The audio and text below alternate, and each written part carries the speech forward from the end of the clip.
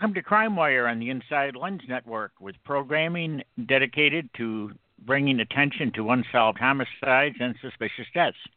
If you have a question or comment for today's guests, please call in at 646-478-0982.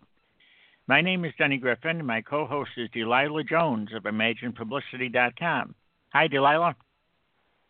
Hi, Denny. It's good to be here with you again, and on the Inside Lens Network, which I'll just let listeners who aren't aware know that this network has been around for a long, long time. We have probably over 700 different episodes, on a lot of different topics, and we have different shows like Crime Wire. We have the Transparency Project, Imagine Publicity on Air, Shattered Lives.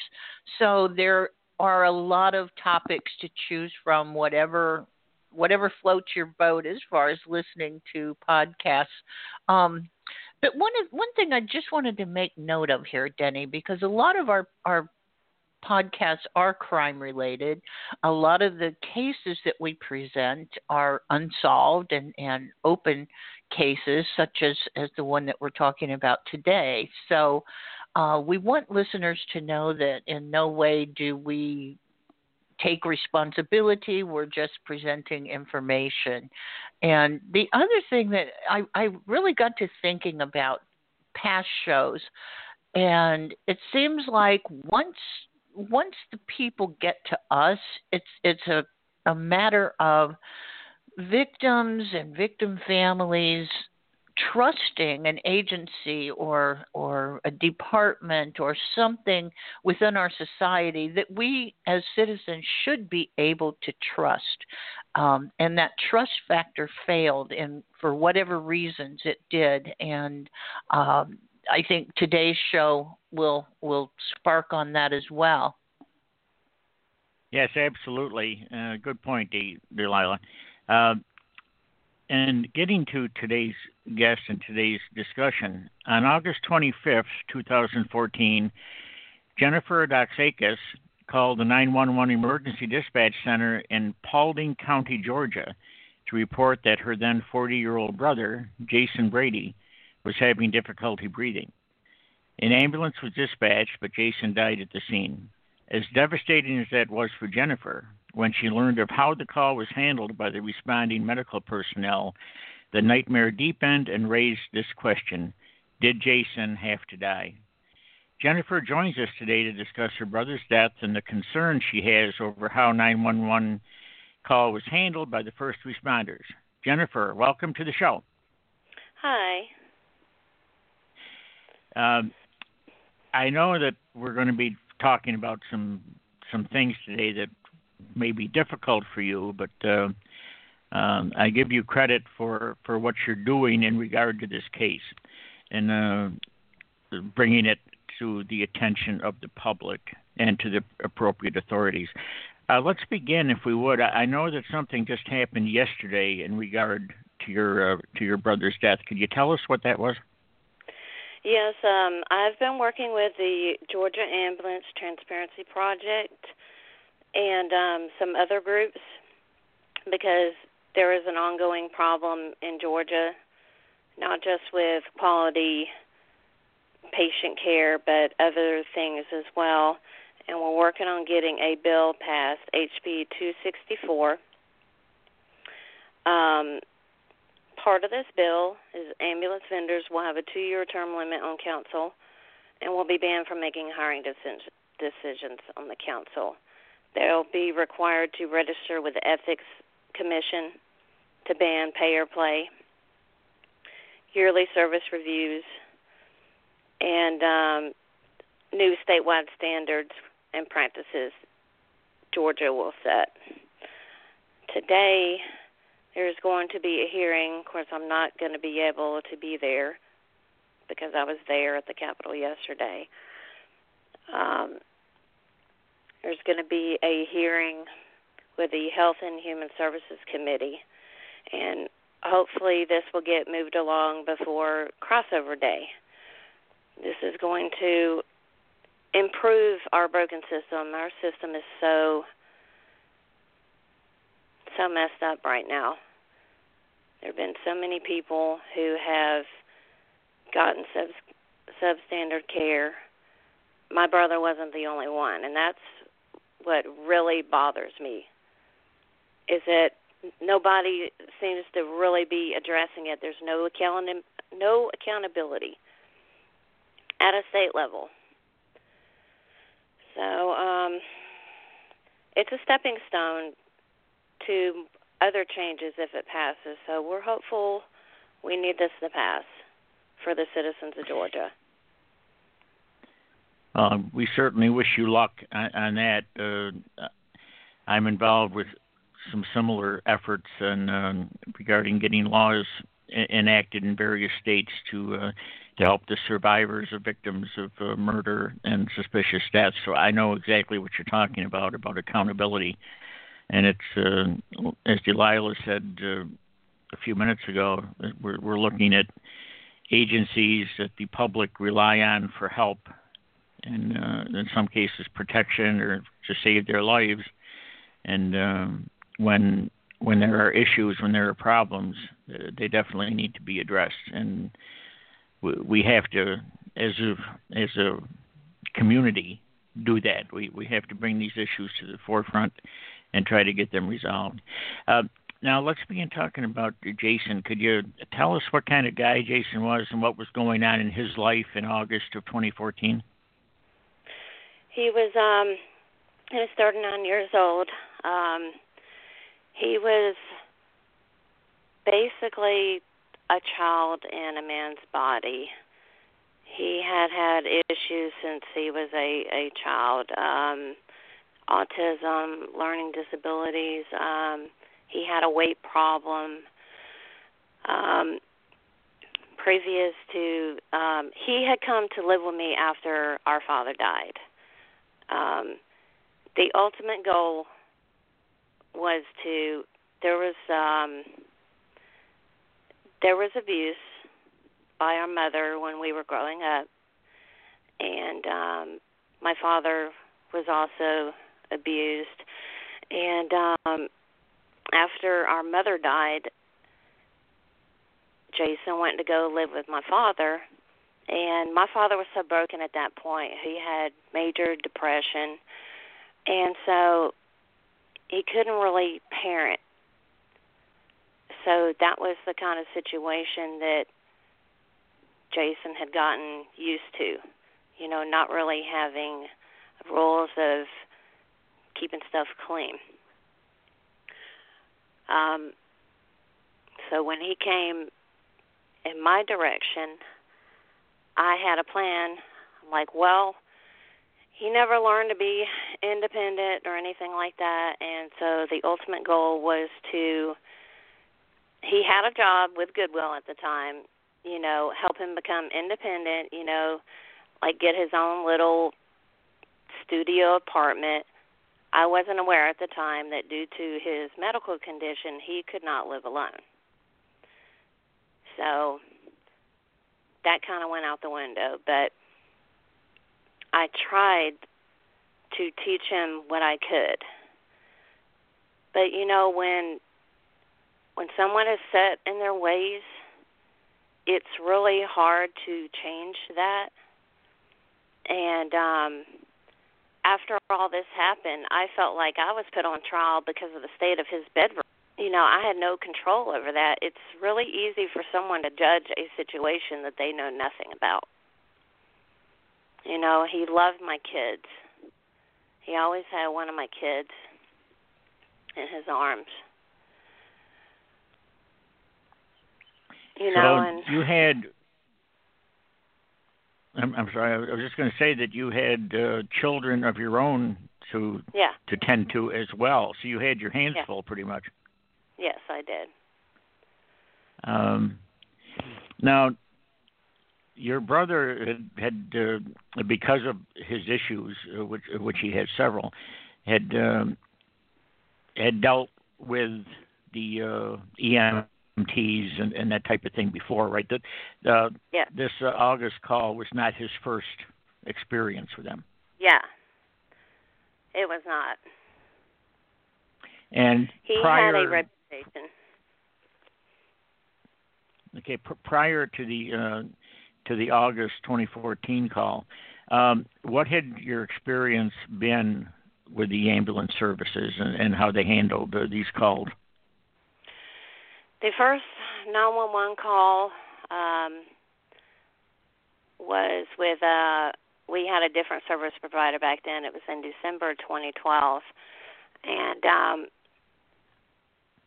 my son came and told me that he had fallen down the stairs. I was unaware that he had actually had a seizure and was postictal. He had hypoparathyroidism, and he was dependent on medication. If his levels dropped, like if he forgot to take his medicine or he wasn't eating potassium-rich or calcium-rich food, his levels could drop too low. I had pulled all the records from all the other calls so I could compare everything together.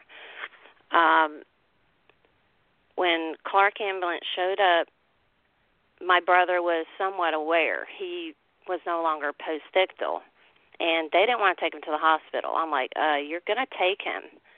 Now, Fire Rescue put in their report that they noticed he was postictal, and I told them you're going to transport him, and it's a good thing that I did. He was in the hospital for a week. The time after that, he had pulled his back muscle really bad to the point to where he could not move, and didn't have any issues with that call. The third call, he had been battling gout for several months, and it was so bad that he couldn't walk. And he was 6'2", a little under 300 pounds. I didn't have any way to get him out of the house, and I had called 911 to take him to the hospital. Now, after I arrived at the hospital, I was talking to his nurse, and she had mentioned that, because I went into his background, and she mentioned to me that he had a reputation. And I'm like, he's only been to the hospital out here 3 times. How could he possibly have a reputation? And she told me that during the time previous, on the back, when he had his pulled back muscle, he had to ask a nurse he wanted her to hold the urinal so he could go to the bathroom. That was it. I was there. And it got made out to sound like he was some creepy pervert that wanted her to touch him. And that was really upsetting to me because he had the mind of a child, and that comes back to, judging a situation that you know nothing about. He asked for assistance because he couldn't move. He needed her. He didn't feel comfortable with me holding it. I was his sister. So, and she had mentioned to me that she had heard the medics talking about Adult Protective Services, and she gave me a heads up. So I was prepared for that. The social worker called me, and he came out, and I explained the situation to him because I had no idea at that point in time what had even been reported. He couldn't tell me, due to confidentiality. But he did say to me that what was reported to him was so far from the truth. He just kind of laughed about it. And it was humiliating. It was made to sound like it was a situation different than it actually was. So that was how he earned this so-called reputation. Yeah. With the and he was known for he wasn't good with personal hygiene. So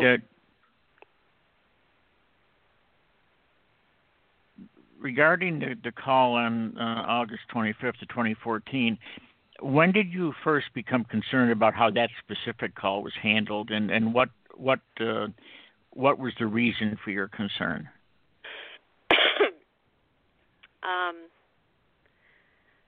I was not aware at the time that I had no idea. Like after he crashed, I still didn't realize that he would. Thinking back, looking on it now, I see it, but I didn't see it then.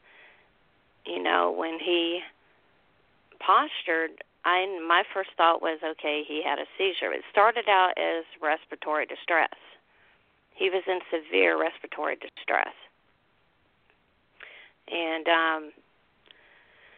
so after he crashed, that's when everybody started moving. They're like, okay, okay, we got to get him out of the house and into the ambulance, you know, and he declined very rapidly. His heart stopped in the back of the ambulance. And after they had taken him out, I had come back inside the house because I needed to get my husband up to get my kids up and off to school. And I got dressed, and about 20 minutes later, I step out on the front porch, and they're still there. And I'm confused. I'm on the phone with my aunt. I'm like, why are they still here? And I walked around to the back of the ambulance, and that's when I saw them doing CPR. So the reality hit that, okay, his heart stopped. They finally leave, and I follow them to the hospital, and the only thing I could think about was praying to God to please not take my brother. You know, and they put me in the family waiting room across from him, and I could see movement that indicated they were still doing CPR. I heard a little bit of chatter, you know, still praying, please God, don't take my brother, please God. And shortly after that, the doctor came in and said he was sorry.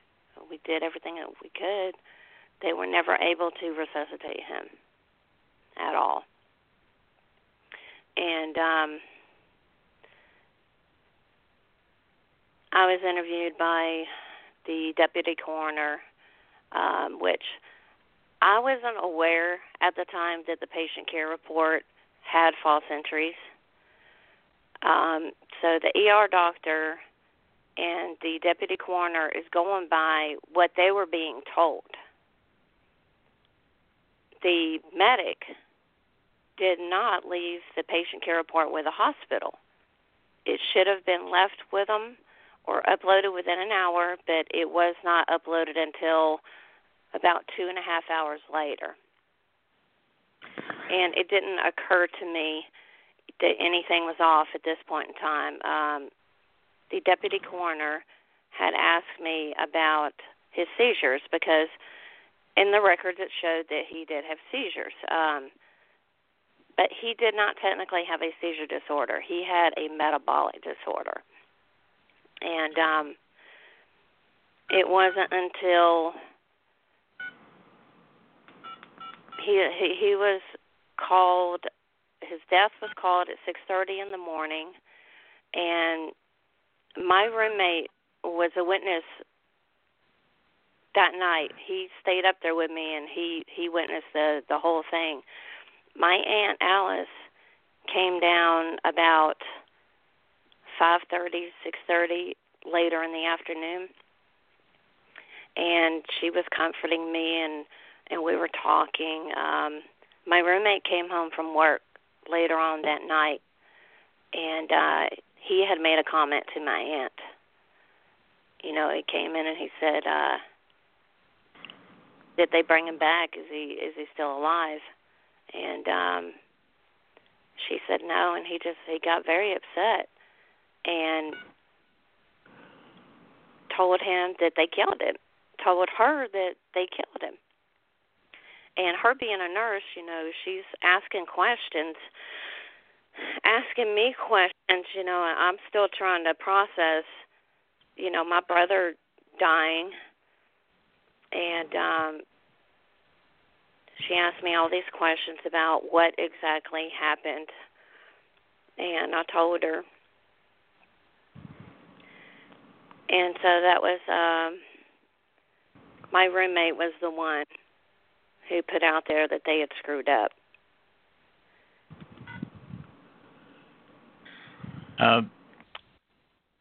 Now, I see our switchboard, we're getting quite a few calls lined up from people apparently calling in with questions or comments. I'd like to take some of those calls shortly. But I would just want to ask you one more question before we do. After you realized that there were issues with how that call was handled, what did you do? Who did you contact, or what actions did you start? Well, the first thing that we did was we started trying to obtain records. We went down to Paulding Fire first. We had talked to the lieutenant, and because we did not have any issue with Paulding Fire. Paulding Fire did come in and do an assessment. We were told to go to the other station, and of course, at that point in time, they said that I had to prove I was next to kin. And so I got a redacted version of the fire rescue report, which I understood at the time. Same thing with 911, got a redacted version. Went to Metro and got the patient care report, no problem. And when we read the report, that's when we realized that the report was not an actual representation of what had happened. And no one at any time had tried to address that with us. They'll put out there, that we didn't try to contact them. We did. And about a month later, I had gotten the death certificate and various other forms of documentation. And now all of a sudden they said that I couldn't have it, and the county attorney got involved.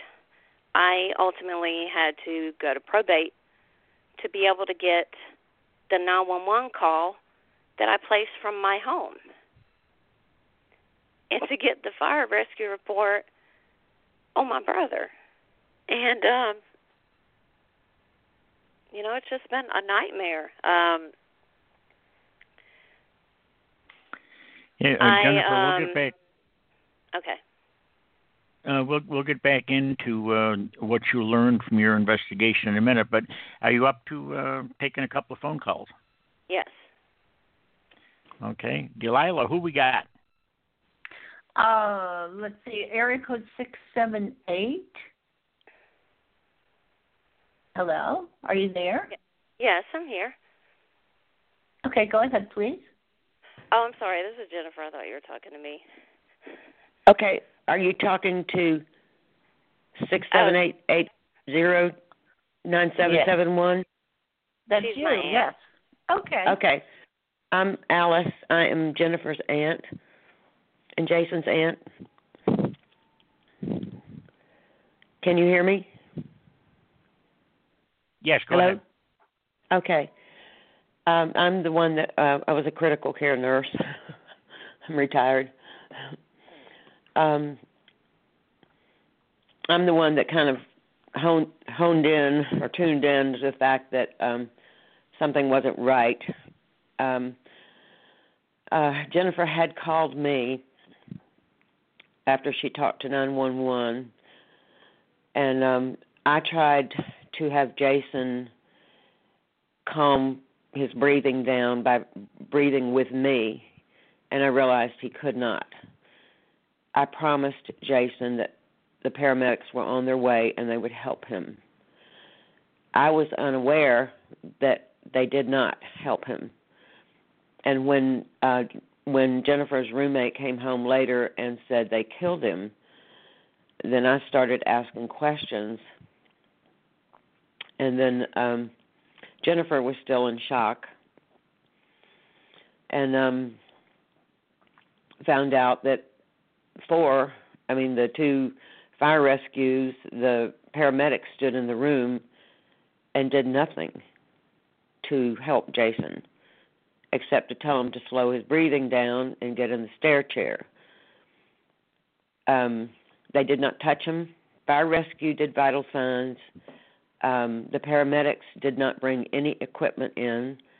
He was not placed on oxygen. He did not have an IV put in. He was not on a cardiac monitor.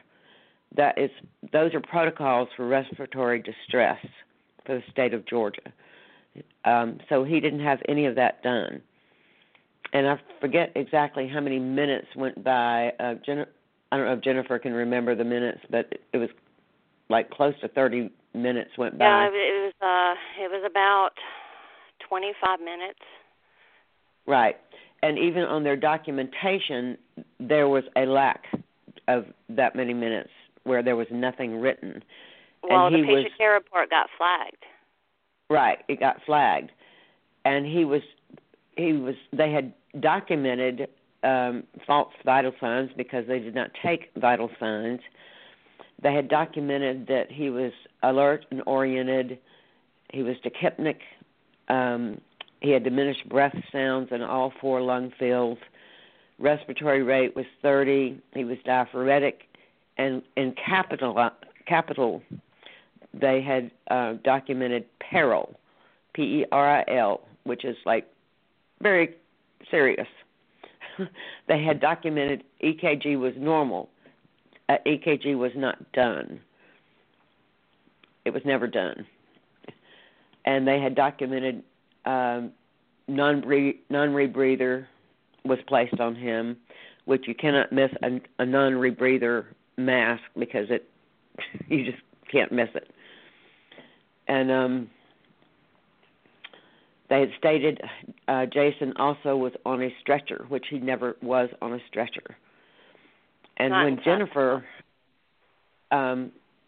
Jennifer told me she finally had to scream at them to help him because he couldn't help himself, he couldn't get up. When they reached down to help him, this is when Jason reared back. Jennifer thought he was going to have a seizure, but he didn't. What he had, and I had her finally show me what he did, and it was decerebrate posturing, which is brain dead. It's brain death. So he actually died in the bedroom without a single person touching him other than the initial fire rescue taking vital signs. They just all stood there. And that was also documented by her roommate downstairs. And then once they did, I think James, who was her roommate, had said to them, I don't think Jason's breathing. Is he breathing? Only then did Jason Woody, the paramedic, reach down to see if he was breathing. And he wasn't. And then he stood and whispered to somebody else, and they went down and got sheets. And actually Jason was carried out in sheets. And James helped carry him out. And they carried him to the ambulance. I'm explaining this as simply as I can, to the stretcher. I don't think he was even in the ambulance, Jennifer, when they put him on the cardiac monitor. And as soon as they put him on the monitor, basically he stopped breathing. And then a minute after that, he was asystole, which is no heartbeat whatsoever. And then they all were in the back of the ambulance.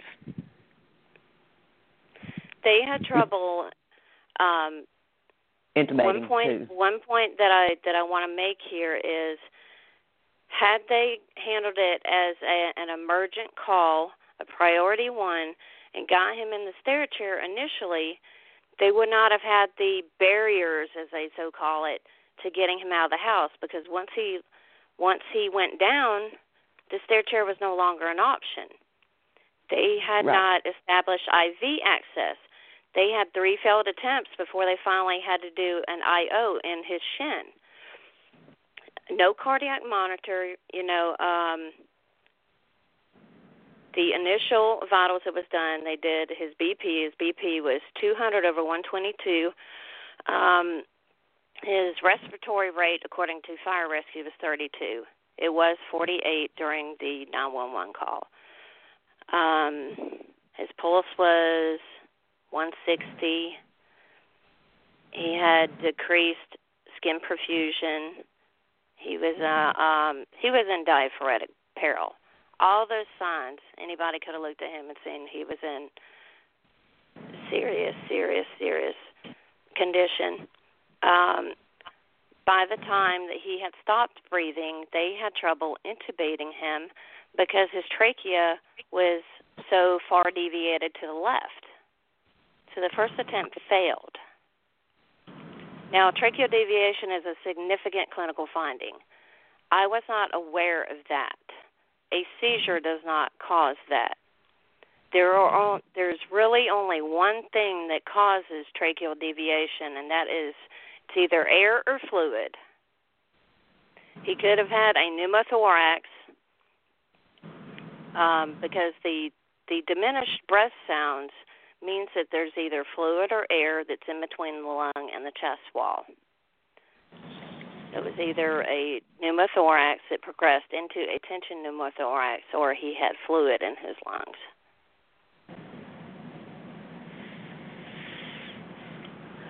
Well, this is certainly, I think anyone listening would understand it, Jennifer, that between what you and your aunt have said, there were certainly valid concerns about how this call was handled.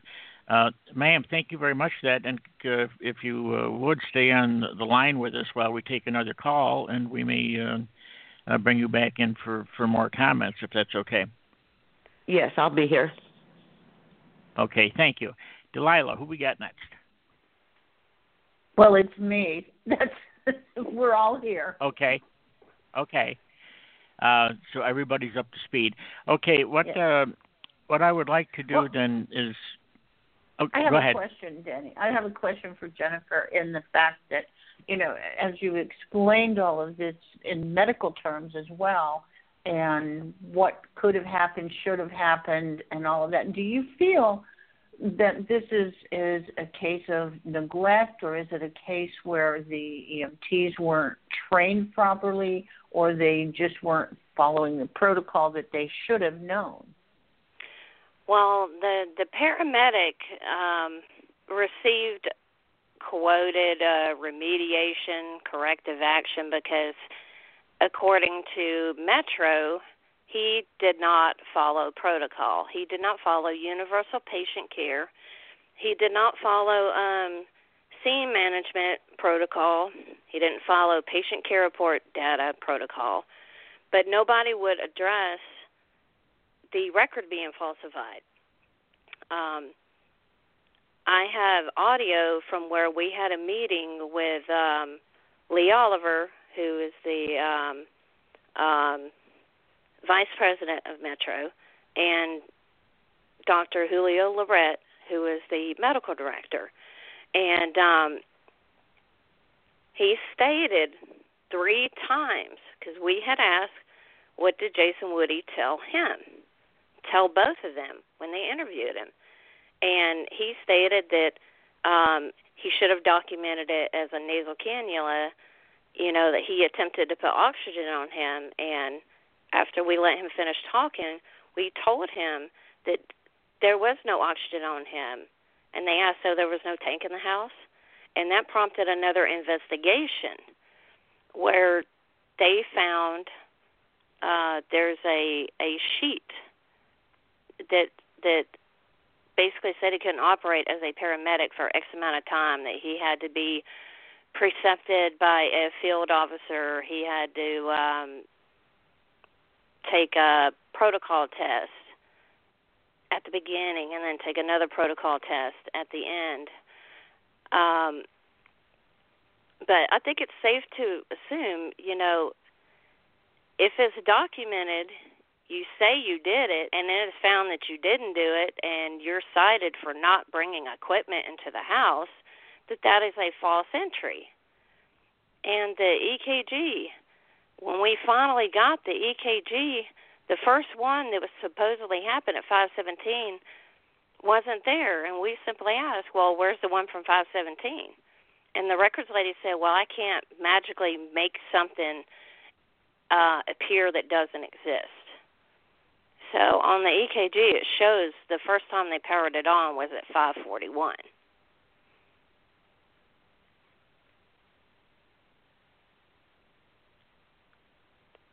And according to the law, that's a violation of Georgia law.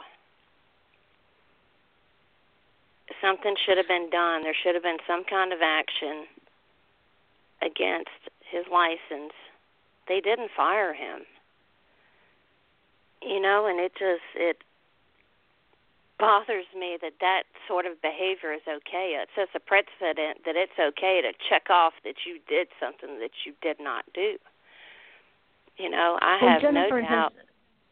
In all of the investigation and everything that you've pulled together, have you found other instances where this ambulance company or the EMTs had other similar circumstances happen?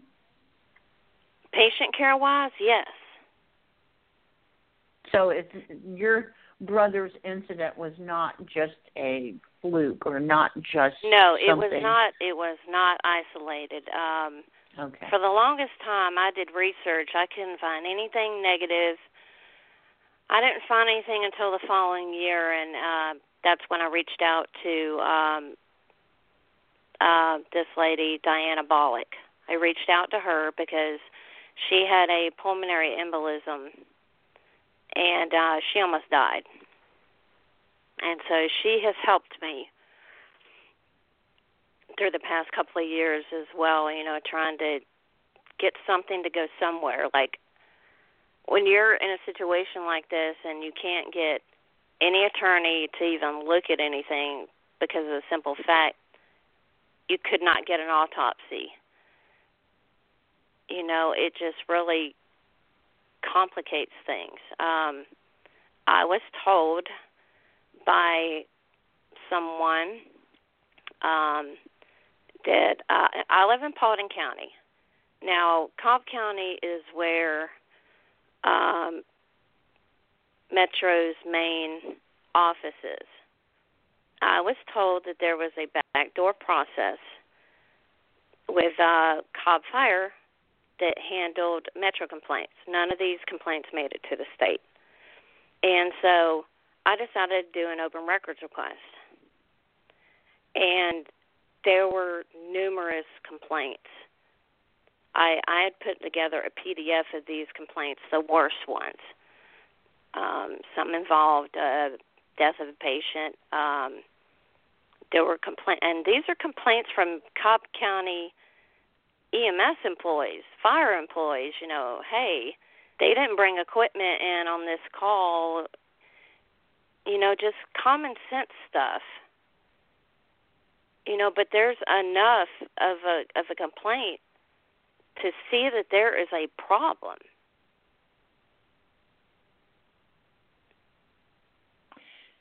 So you've pretty clearly established a pattern. I think Yes. we can call it a pattern of conduct or misconduct, as the case may be. Now, could you tell us, you've mentioned a little bit about some of the documentation you've obtained. I know you've got a large volume of stuff. Can you tell the listeners about some of the other documentation and evidence you gathered? I got documentation from the back when all this happened. I couldn't get anything when the previous coroner was in office. And another thing that I should probably state is the other deputy director, I didn't directly deal with her, but she was the operations manager for Metro. So it's awfully convenient for Metro to have higher level management stationed in the coroner's office. So once we had a new coroner elected, I reached out to her and was trying to get a file on him, and she never could locate any kind of records on him, but there were a lot of missing records from the previous coroner. So I did a request with the GBI to find out if his death had been reported to the ME's office, and it was. And it was upsetting to see what she had written out in her report. You know, it was some of the information was off, you know, little things. But because of that, there was no autopsy warranted. But at the bottom of one of the pages, the ME didn't even sign the consult. That was also written out on the form, consultation not signed, in all caps. I'm sorry, I lost my train of thought. It's okay. Let me just ask you. Let me ask you a question, Jennifer, while I'm thinking of it, or while you're thinking. In some of the other cases that we get involved in or profile here on the show, the one of the options that some of the families take, now these are homicide and suspicious death cases, but one of the options that some of the families take, depending on where they live in their area of jurisdiction, when the authorities don't seem to be doing a sufficient investigation, is they file a wrongful death claim, a civil action. Unfortunately, in most states, the statute of limitations to do so is 2 years.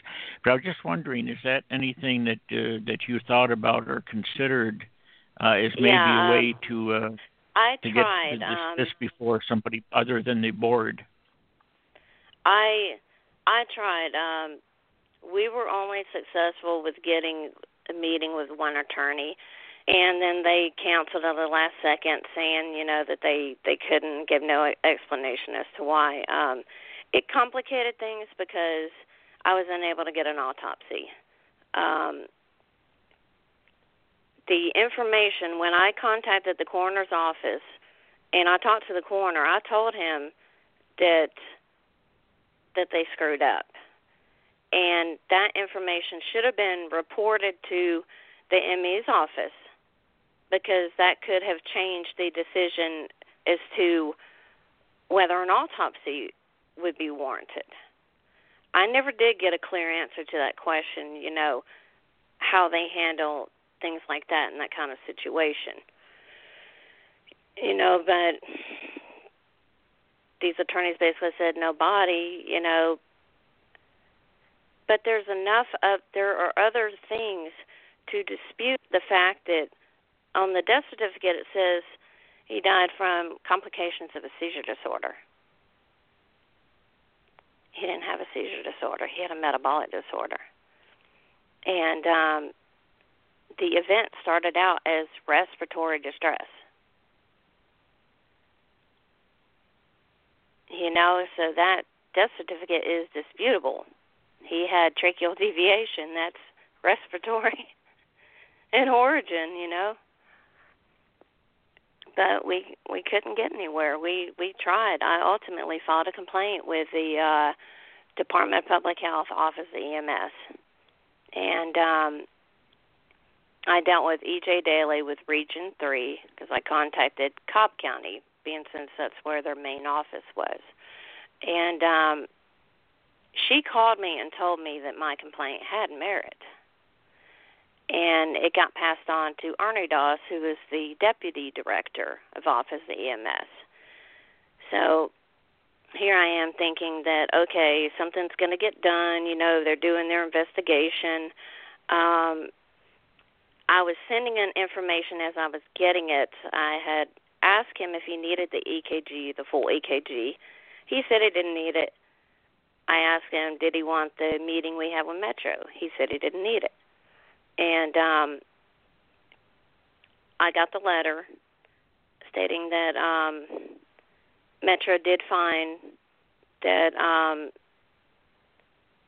this medic did not follow protocol and that they took corrective action, and that the state did not find that he violated any Georgia code or Department of Public Health regulations. And I'm confused. I'm like, what happened? I tried to call to find out. Whoever answered the phone told me, I kind of went into how I needed to talk to him, about how he came to this decision.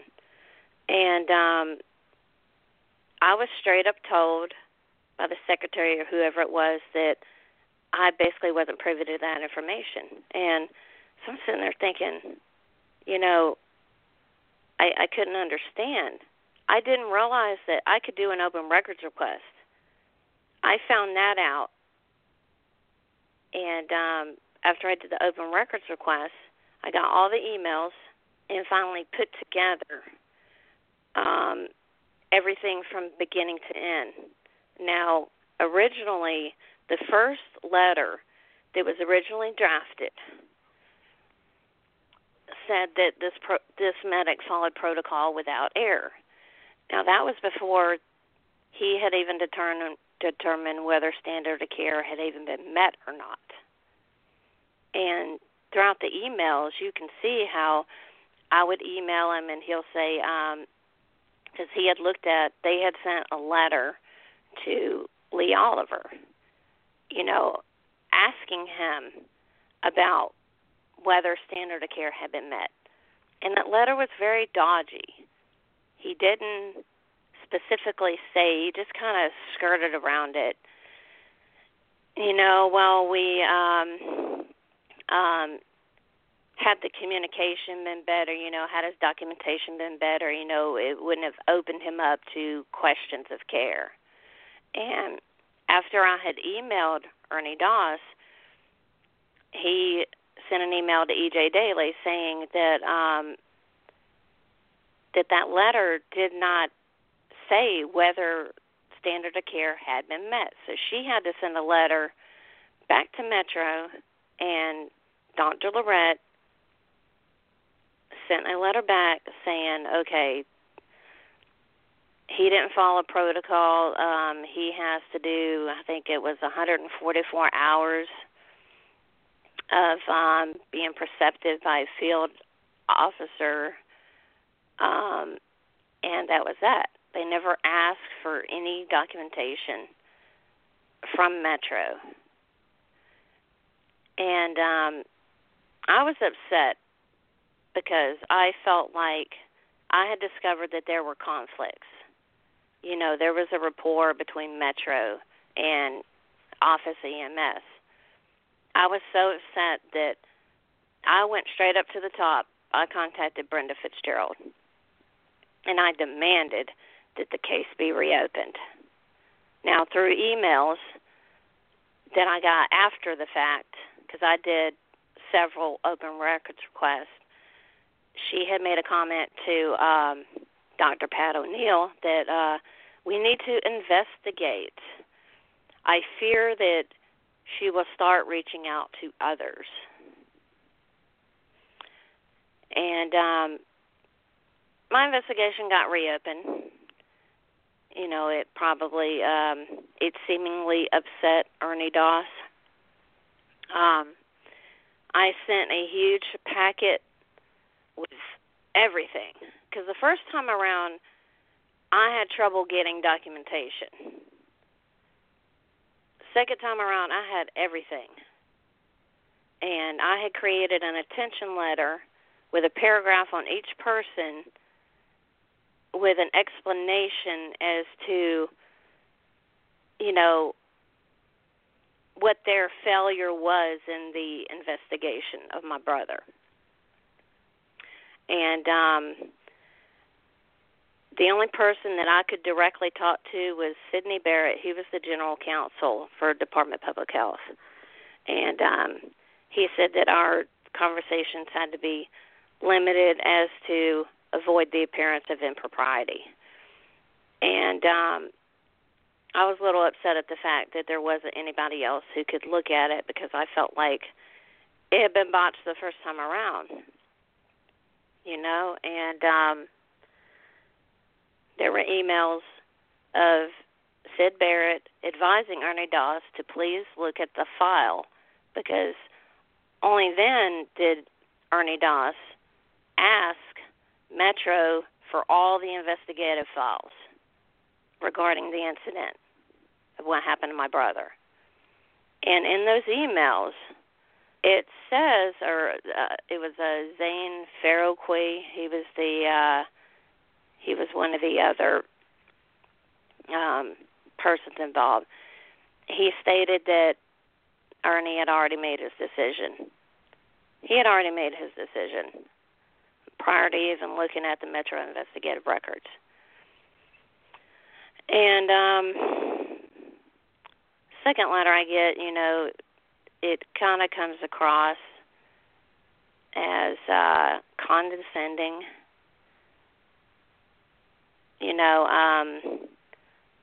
They literally broke it down. I think it was like 10 pages long.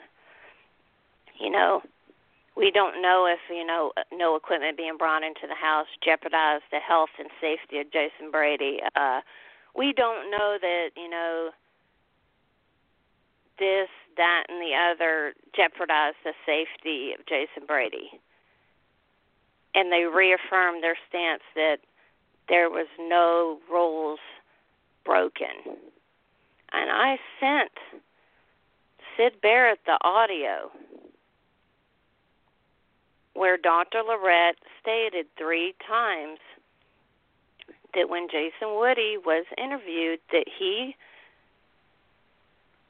was trying to put oxygen on him. And he documented he put oxygen on him. But then he was cited for not bringing any equipment into the house. And it's just, when you... I'm sorry.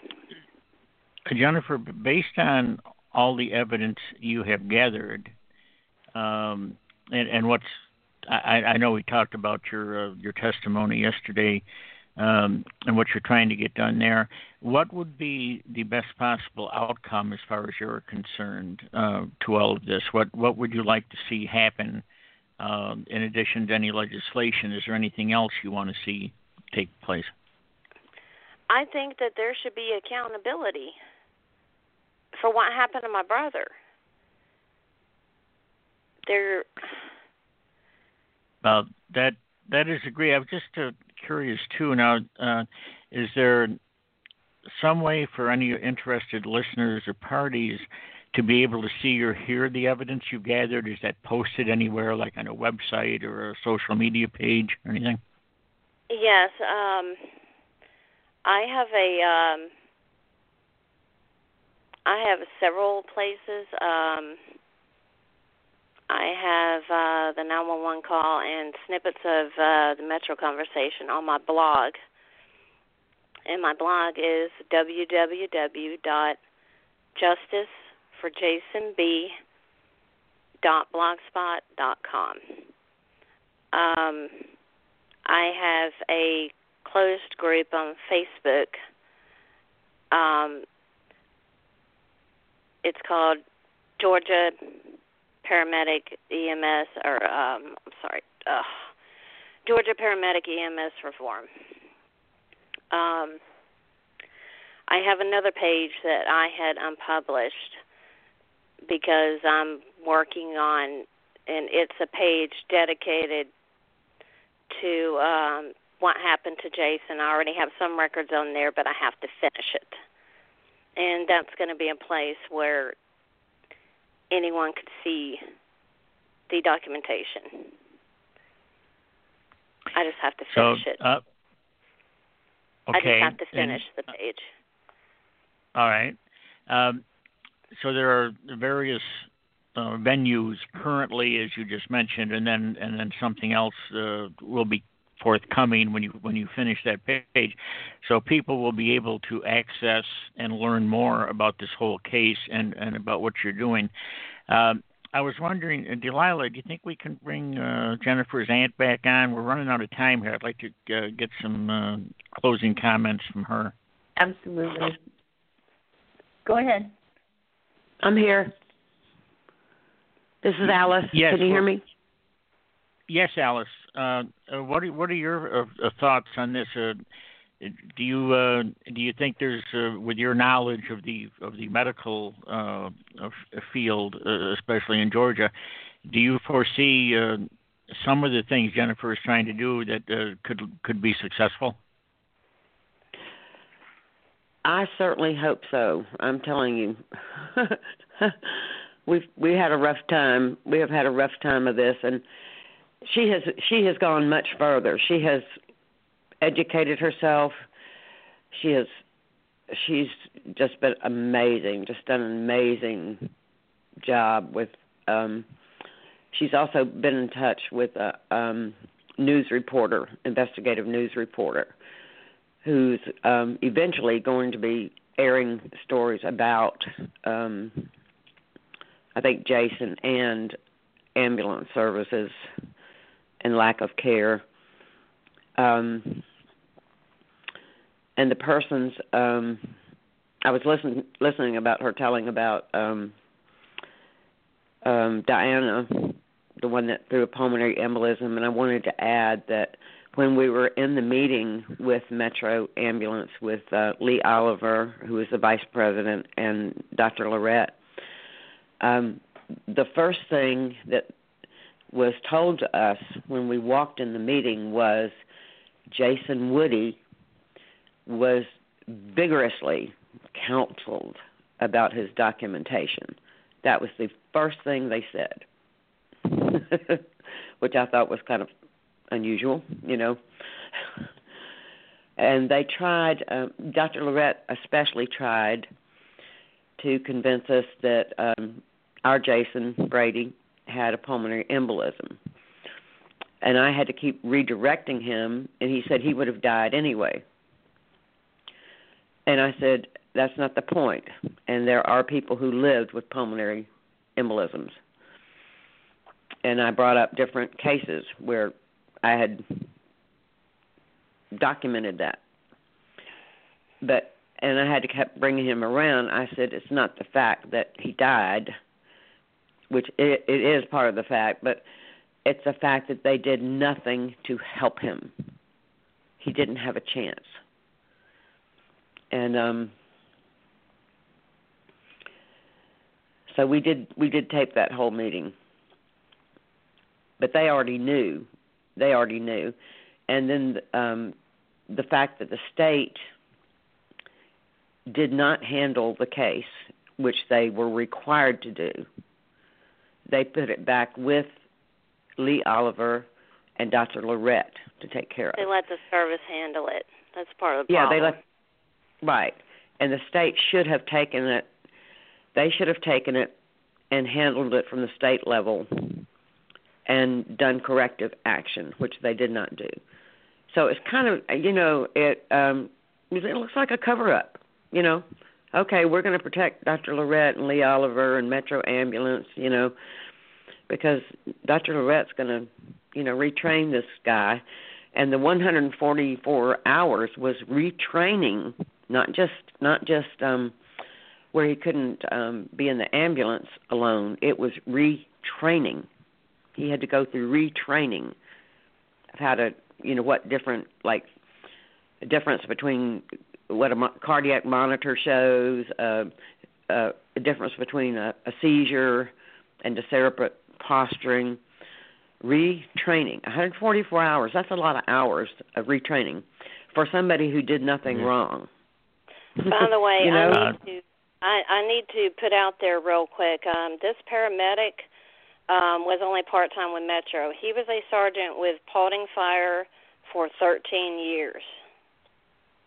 That I believe that was why they gave me problems getting the record. So it's not like he was a new paramedic. He was experienced. Supposed to be seasoned. Yes. Okay. Ladies, unfortunately, our time is up. In fact, we're a little bit over. Jennifer and Alice, thank you so much for sharing this very disturbing story with us. It is something that needed to be heard. And please let us know if there are any developments, new developments or updates, and we'll have you back on to update the listeners. All right. Thank you so much, ladies. And thanks also to our listeners. And until next time, stay safe.